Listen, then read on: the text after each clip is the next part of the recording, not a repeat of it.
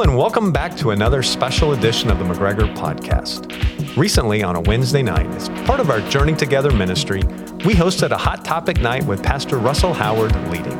The topic, worry. And as you can imagine, it was a pretty hot topic. Well, the title of Pastor Russell's teaching that night was Thinking Biblically About Worry. And before we get into part 2 of this series, I have Pastor Russell joining me again in the studio. So welcome back. Hi, Brother Mark. Hey, you mentioned at the beginning of part 1 that you don't struggle a lot with this area of worry in your life, but I have a feeling there must be at least a few things that you worry about. Is there anything that does kind of rise to the point of worry? I think so. I mean, it's one of those things where worry is a bad idea because the Savior says not to do it. I mean, there we go. We could just preempt a whole lot of podcast minutes. Yeah. But you worry about your medical future the older you get, and you wonder, someone who does what we do for a living, which a lot of which involves talking and thinking. You wonder what would happen if those capacities went before you're ready to go. Yeah. And I don't lay awake at night and consider, but that would be something that I don't know that I'm going to come to the end of my vocational path with all that intact. I really hope I do. When you've got my one son lives here in town, but he's across town. My other son and his family live up in Orlando, and I don't know what's going on in every moment of their lives, and so I pray for them a lot and have to deal with the fact that I don't know the moment by moment. Yeah. But it's not that I fret over those things. I really just don't fret. Again, I got a host of other issues. I'm certainly not claiming to have arrived at personal sanctification, but for whatever reason, this is just not an area where I greatly struggle. Well, we ended part 1 with your statement, can we please have a fun essential? And so I'm going to assume that the vast majority of people that are listening to part 2, this episode, they've already listened to part 1, and you kind of left us with a little bit of a cliffhanger there that so far up to part Essential Truth 1, Essential Truth 2, and Essential Truth 3 had left you feeling a little gloomy. Yeah. Part of I think what we have to reckon with when we think biblically about worry is if you're concerned about maybe, just maybe, something you're not going to like is going to happen to you maybe soon, I think it's helpful to go ahead and just admit to yourself, yeah, it is. In fact, you have no reason to think it won't. And if you're outside of Christ, it's going to be way worse than anything you've ever imagined. Going ahead and dealing with that honestly, internally. Now, the problem with that, as I said when I was teaching this stuff, is camping there can evoke a gloomy response. There are some glorious things that are a bit more enjoyable to affirm that are coming right up. Well, with that in mind, we won't let you keep teaching here. We'll join you back into your teaching on that Wednesday night. So join us now for part 2 of Thinking Biblically About Worry.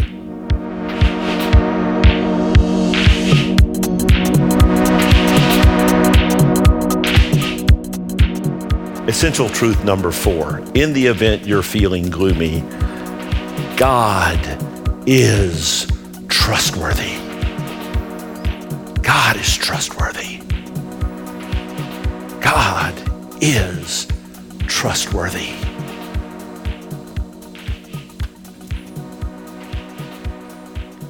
There's so many. I could spend the rest of the evening, but I sat there with my legal pad doodling. What are some of the ways in which he's trustworthy? He is trustworthy to reveal his will. He is trustworthy to reveal his will. I've put several scriptures there that actually use very direct terminology to express this idea. 1 Peter 2:15, for this is the will of God, that by doing good you should put to silence the ignorance of foolish people. See, the ignorant, foolish people out there are saying that this place and this body of believers is nothing but a swarming nest of hypocrisy. And we're not guilty of that. We are not guilty of that. But there have been enough instances where people who claim Christ have been guilty of that the world, the ignorant people of the world, they're not irrational to reach the conclusion that Christianity is infested with hypocrisy. So it is God's will for you. I just want to know and do God's will. Here you go, silver platter. By your good works, shut them up. I know shut them up is impolite language, forgive me. Silence them. By your way of life. You want to know what God's will is? That's God's will. Cut and dried. 1 Thessalonians 4:3. For this is the will of God. Ooh, I want to do the will of God. What's that? Your sanctification. Your process of becoming more like Jesus. Here specifically, that you abstain from sexual immorality in a culture that wants you to be drowning in it. By the way, human culture has always wanted you to be drowning in it. We've just come up with better tools as the years go by. You want to know and do God's will? Express yourself sexually inside a marriage relationship that's one man, one woman, till death do you part from this day forward. And you are doing God's will. You have to wonder about it. 1 Thessalonians 5:18. Give thanks in all circumstances. Bad ones? Ask Job. Ask James. Give thanks in all circumstances, for this is the will of God in Christ Jesus for you. He's trustworthy to reveal his will. He's not playing, guess which hand my will is in, and if you get it wrong, the other hand is going to pop you in the head.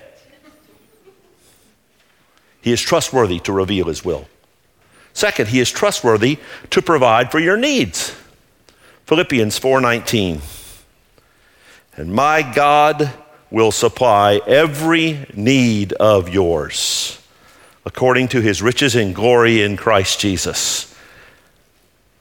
Wow. What a stunning, magnificent promise.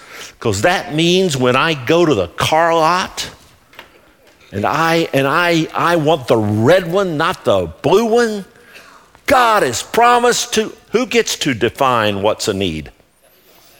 What's the underlying thing you better understand before you run around claiming Philippians 4:19? God also will define your every need. He'll supply them according to his riches and glory. But he's not going to supply them based on you defining them. That's got teeth. And if you don't figure that out, you will fall into bitterness toward God for his failure to provide what you said was a need. The corollary truth, by the way, is brace yourself. If he doesn't provide it, it's not a need. If that verse is true, then what he does not provide, you don't get to define as a need.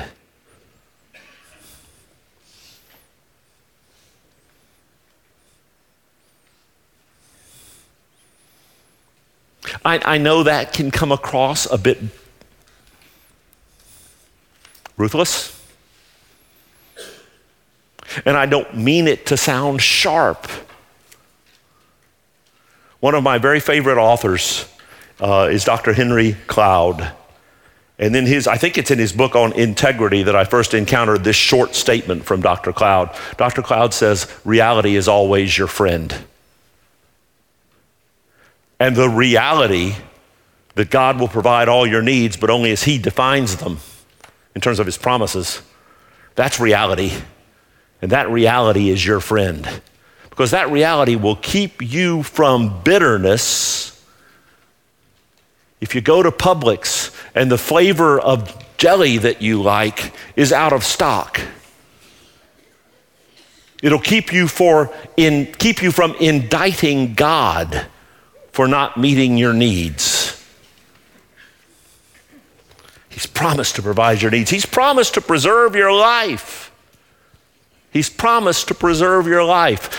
One of my very favorite moments in the Old Testament. I grew up around church. I've joked repeatedly that I was dropped off at the nursery of the First Baptist Church of Jacksonville Beach, Florida, which actually was located between the hospital where I was born and the home where my parents lived.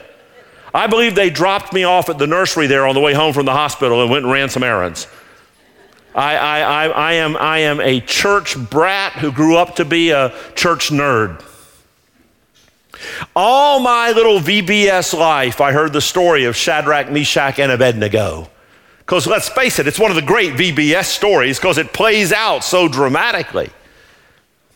And for many years, I would have said that the climactic moment in that story, which many of you know, is when the fourth guy turns up in the fire. And I'll give you, that is a whoa moment. But I want to suggest, in terms of understanding what's going on in the hearts and minds of Shadrach, Meshach, and Abednego, the real climactic moment may come a bit earlier. I've given you Daniel 3, verses 16 through 18. This is after King Nebuchadnezzar has said to them in his oh so reasonable voice, "Young men, I don't think you've understood. So I'm going to clarify for you one more time." I'm paraphrasing like a wild man, but I'm not missing the point. "I'm going to crank up the band in a moment. See this magnificent statue that the crew put together for me? I'm very fond of it. And I'm going to insist that you be fond of it as well. So what's going to happen? I know you missed the first opportunity, but I'll give you another chance. I'm going to crank up the band again. And when you hear the band, what you're going to do is take a knee and worship the statue of, me. And if you don't get it right this time, the statue is made of cast metal of various types. And the furnace where we melted all that metal to cast it is still right over there on standby. I don't think you'll make me do it. We're all reasonable here." By the way, Satan's voice is always reasonable. "Jesus, aren't you hungry? Command these stones to be made bread." He's always, so reasonable. Well, crank the band up again. Take a knee with everybody else, won't you? And in one of, I think, the most spectacular victory moments in the whole Old Testament, this ranks right up there with the walls of Jericho to me. Shadrach, Meshach, and Abednego answered and said to the king, "O Nebuchadnezzar, we have no need to answer you in this matter. What's about to happen is about to happen, and we don't owe you an explanation for it. But if this be so," that is, if your intent is to throw us in the furnace, "our God whom we serve is able to deliver us from the burning fiery furnace, and he will deliver us out of your hand," period. Now, if you stop right there, you could get the impression that Shadrach, Meshach, and Abednego are already absolutely in on what's about to happen. If you stop there. But you don't get to stop there. They have said, "Our God is able to deliver us from your furnace, and he's going to deliver us out of your hand." He might deliver us out of your hand because we go whoosh and we're done with you. That may be his means, because look what they go on to say. "But if not, if we go into that furnace with a predictable whoosh outcome, be it known to you, O king, we will not serve your gods or worship the golden image that you have set up." I could have worded it, God is trustworthy to preserve your life until he doesn't. That's what I'm saying. You are death proof until the living God says otherwise. And when the living God says otherwise, you are not death proof.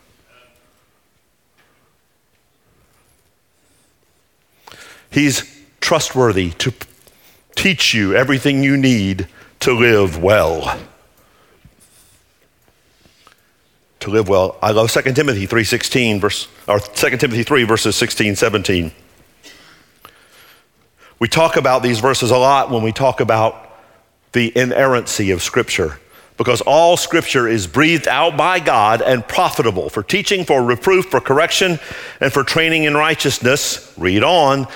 In order that the man of God may be complete, equipped for every good work. If you want to know how to live in a way that is defined by the living God as every good work, align with God's word. Align with God's word. Yeah, but Brother Russell, it doesn't tell me whether I should have St. Augustine of Bermuda in my side yard. I tell you what, trust in the Lord with all your heart and don't lean on your own understanding. In all your ways acknowledge him and he'll direct your path. And eternity won't care whether you had Bermuda or St. Augustine in your side yard. His will for you is that you steer clear of sexual immorality, live in gratitude at all times, and put to silence ignorant people by the caliber of your life. Obsess on those. He is trustworthy to teach you all you need to live well.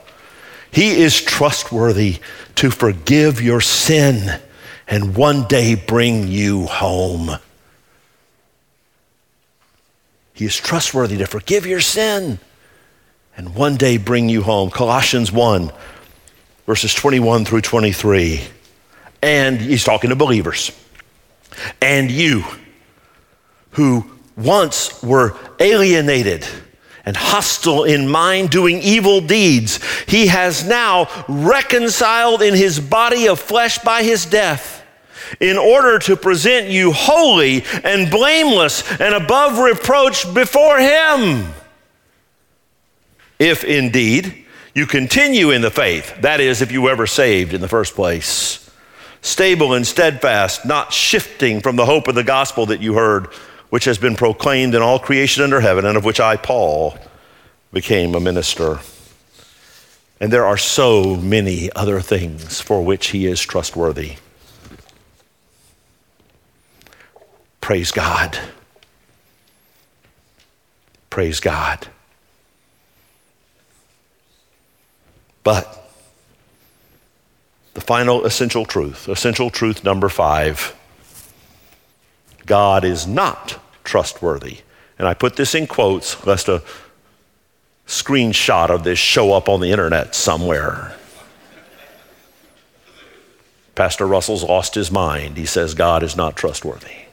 So I put irony quotes on it. God is not trustworthy.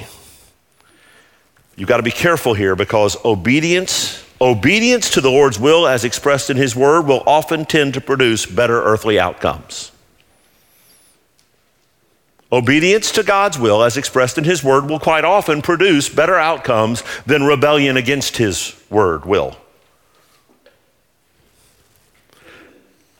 But that is not the primary point of obedience.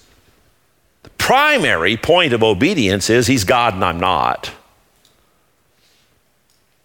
And I follow him as my Lord, or I do not know him at all. And I know that's a fits and starts process that is bumpy and uneven and frustrating for him and for me, if you read Romans 7. All of that being said, he is not trustworthy to give me the money I want. He is not trustworthy to give me the money I want. He just isn't. He's not trustworthy to give me the freedom from suffering that I want. He didn't say he would. In fact, he said quite the opposite. I'm trusting God for, be careful. If the rest of that sentence is not something he has directly promised in Scripture, you're not doing faith, you're doing presumption. If you're trusting God for things God never promised, oh, that is a dangerous business, and it opens the door to extreme bitterness when what you're trusting God for that he never promised fails to materialize, and now God has somehow failed you. I can't trust him for the lifespan I want. Brother Russell, you just said he'll preserve life. He will. He preserved Paul's life right up until the point the Roman headsman's axe fell, and then he didn't.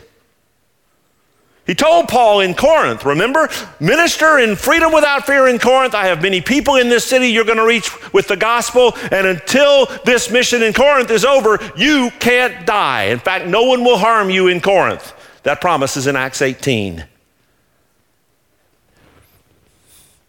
At the end of 2 Timothy, he's beheaded by the Roman government. God preserved his life, and then God brought him home. I wonder if Paul would have wanted 5 or 10 or 20 or 30 more years. But God didn't promise Paul 5 or 10 or 20 or 30 more years.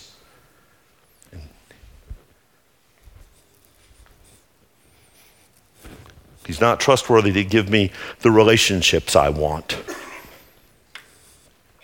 Will your relationships function in a more healthy and effective manner if you're obedient to God's word? Of course they will. Of course they will. Of course they will. But has he promised you successful relationship outcomes? You know, Proverbs, I'm going to chase this rabbit because I've got a couple of minutes. Proverbs are not promises. We have to be very careful with that. Proverbs are bumper sticker statements that express what is generally true, but some of you have trained up a child in the way he should go. And when he got old, he was a thoroughgoing apostate and he died in his sin, and it breaks your heart every day. Because God never promised your generation that the next generation would faithfully follow Christ just because you did everything right. Plenty of reason to raise your children with faithfulness. And generally, train up a child in the way he should go, and when he's old, he won't depart from it. I didn't make up the issue of apostate children who die in their sin, and I'm not about to do a show of hands, but I scanned the room, and I know that I could do a show of hands of faithful parents who raised faithless children. And if God promised you otherwise, then you have reason to indict God. But he didn't promise you the relationships that would be the way you want them to be. And it's a fallen world, and it's broken. He didn't promise you the career you want. I put that one on here because I teach high school seniors. And they just now finished a paper for me where they're describing some of their future dreams. And some of them, and I'm not going to write a kid back and say, you have lost your mind.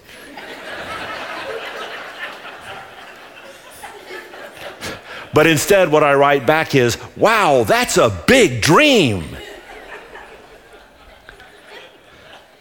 And if they've somehow gotten it in their head that this is the vision God has given them, therefore they know it will come to pass, I'm probably going to pull them in for a one-on-one between now and the end of the school year and see if I can't reset some of their theology so they won't smack a huge disappointing wall when God fails to keep a promise God in fact didn't make.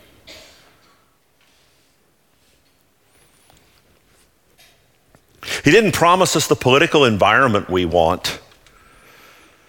I know. And that's true. Well, you may not have the HOA board of directors you want on a micro. You know what?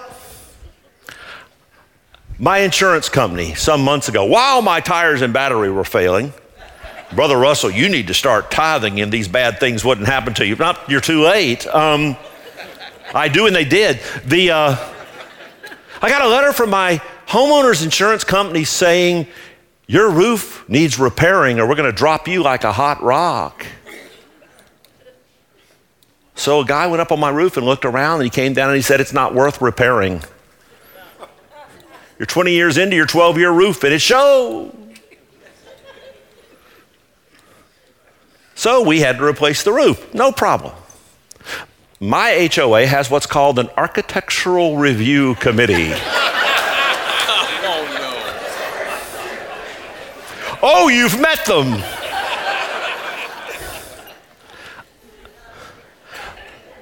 Scout's honor, the shingle type and color I chose is not weird. I am not looking to make a bold artistic statement with my shingles. 6 weeks to approve my shingles. My $1,000 deposit with the roofing company sat stale. They couldn't start because, whoa, if I get started on a roof repair before the Architectural Review Committee has approved my colors.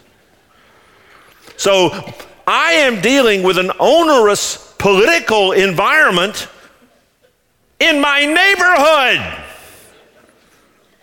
I understand that for many of you, there are some troubling things going on nationally. And I hear some really rough stuff happening internationally. And God has not promised that it won't.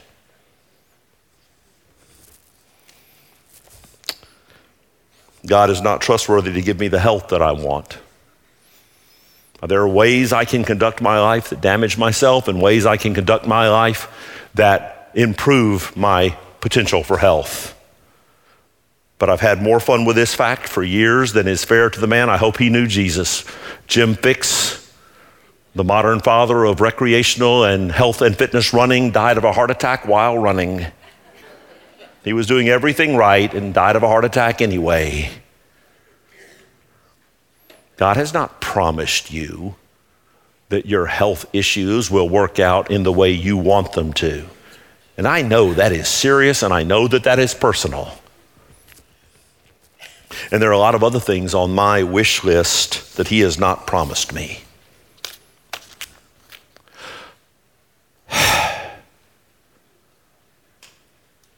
So what do I do with all that? So if God is utterly in charge of his universe, and he is,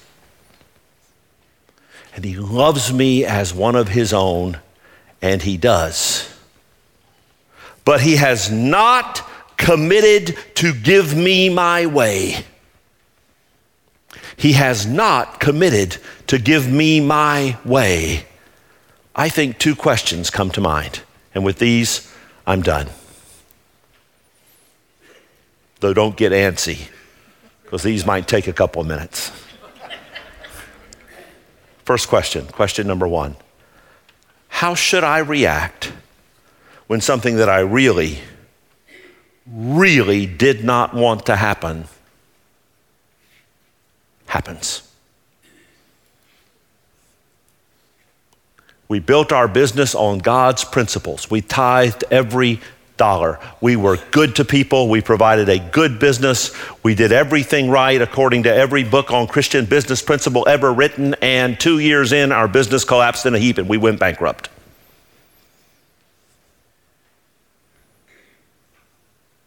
I took care of myself with reasonable exercise and disciplined diet, and lo and behold, they told me at age 42 I've got significant heart disease, cancer, fill in the blank.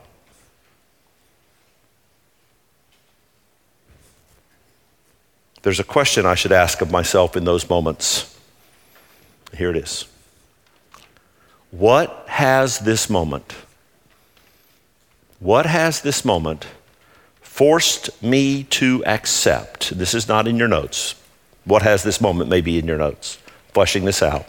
What has this moment forced me to accept as reality that I did not already know?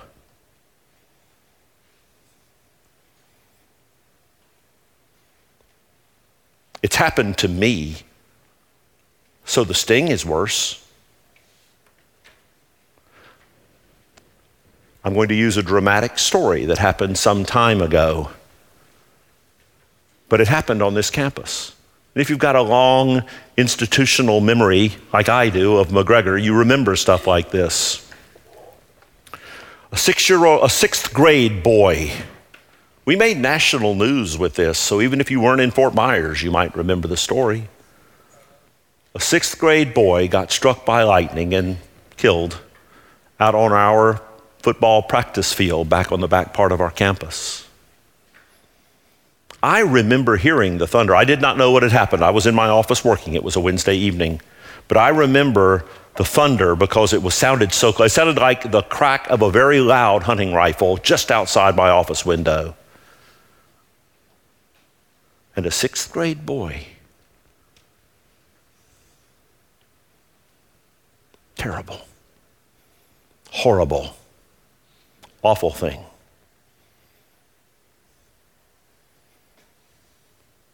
But you know what made the difference? As people responded, as people wrestled with that terrible, horrible, awful thing that did happen,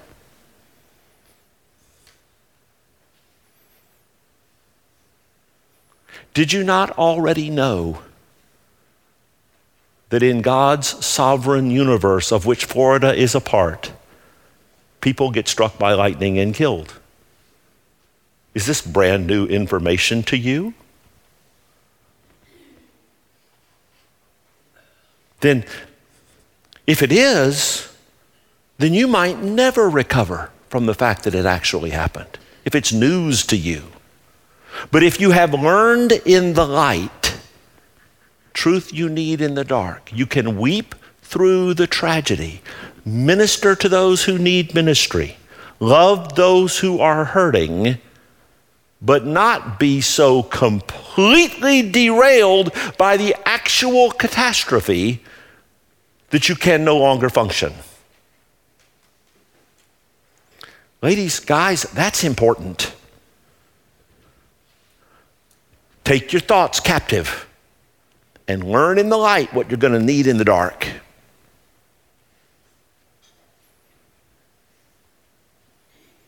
I love dogs. I'm using another silly illustration. On a autumn Sunday morning in 2014, a big old goofy yellow lab that we had had since he was a year old. We got him in the summer of 3. And before dawn on a Sunday morning in 2014, I know it was Sunday because I had to come to work and function that morning. I laid in the linoleum floor with him at the emergency vet clinic.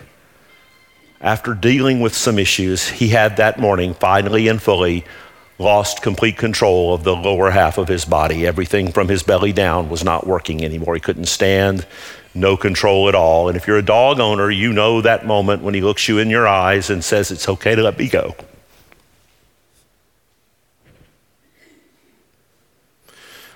You know what? I've got 2 more dogs living with me, which means I've guaranteed myself that moment is coming again for me times 2, unless I die first, which is possible. Why would I do that when I know how horrible it is to say goodbye?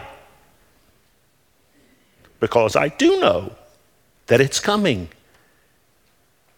And it upsets me. I'm sitting here now. But it doesn't destroy my worldview or cause me to think that God has been unfaithful. Which leads us to our second big question, and this is the exclamation point on the evening. This spouse is the thing you might want to beat your spouse up with, which you cannot. Thinking biblically. am I prepared to admit to myself and to confess to the Lord the reality of what my worry is really about? Because here it comes. What is worry? In light of the essential truths that I hope I have substantiated biblically, I hope this is not a night where Russell stands up here and makes stuff up. I hope each of the essential truths that I have given you in your notes and on the screens are well supported biblically. Because if they are, then worry leads us to a specific point. What is worry? Here we go. Worry, this is not on the screen. I wasn't going to give this away in your notes.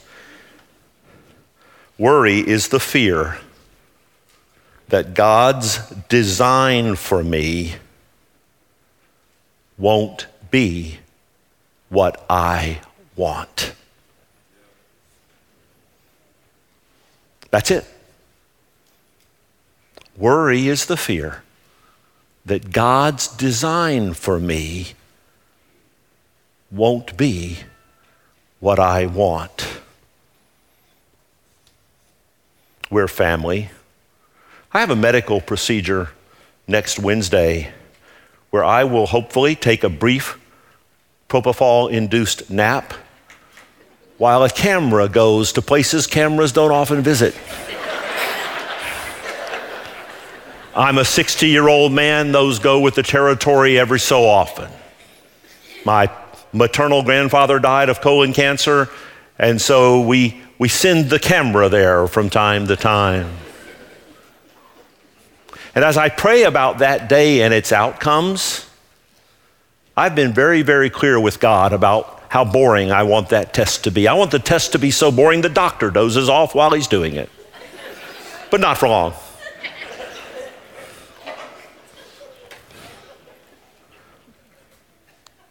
I don't have any particular alarming symptoms at this moment.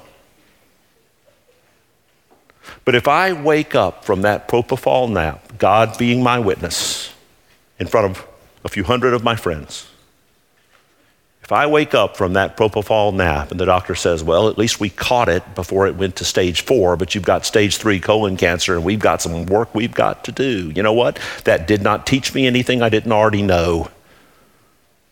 People get colon cancer.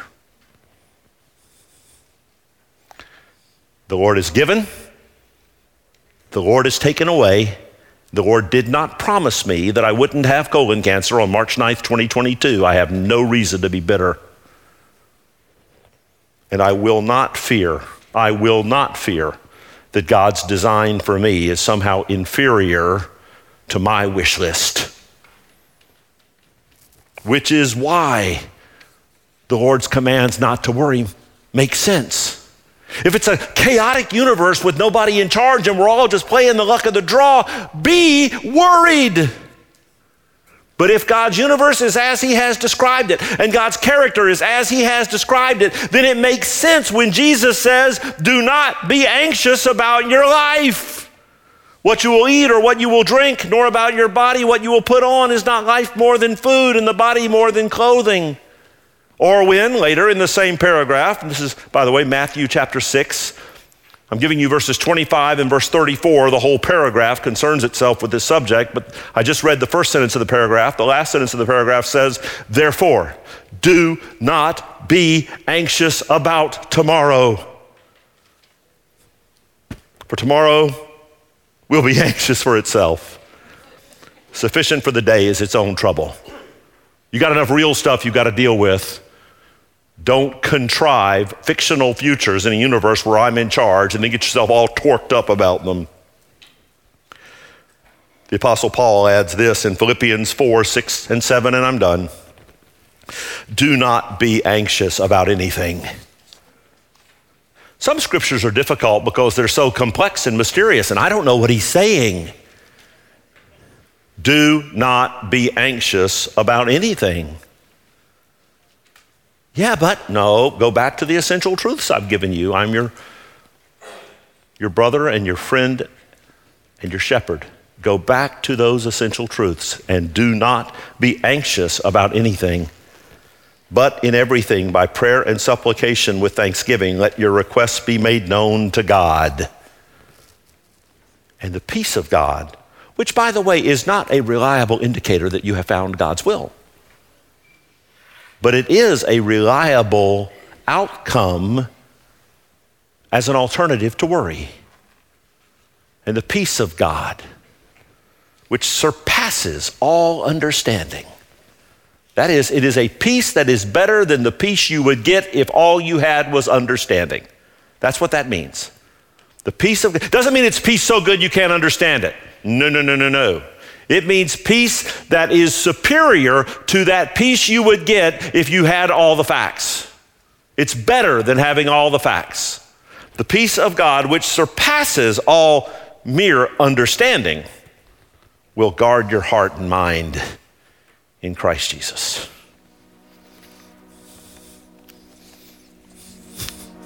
It's bad out there. Don't worry. Don't worry. He who spared not his own son, but delivered him up for us all, how will he not also with him freely give us all things? At least all things that matter eternally.